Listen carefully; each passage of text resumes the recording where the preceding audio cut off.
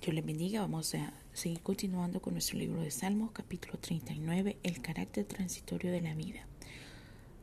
Yo dije, atenderé a mis caminos para no pecar con mi lengua. Guardaré mi boca con freno en tanto que el impío esté delante de mí. Enmudecí con silencio, me callé aún respecto de lo bueno, y se agravó mi dolor, se enardeció mi corazón dentro de mí.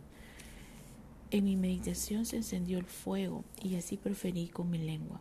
Hazme saber, Jehová, mi fin, y cuánta sea la medida de mis días. Sepa yo cuán frágil soy. He aquí, diste a mis días término corto, y mi edad es como nada delante de ti. Ciertamente es completa vanidad todo lo que hombre vive. Ciertamente como una sombra en el hombre, amotona riquezas y no sabe quién la recogerá. Y ahora, Señor, ¿qué esperaré?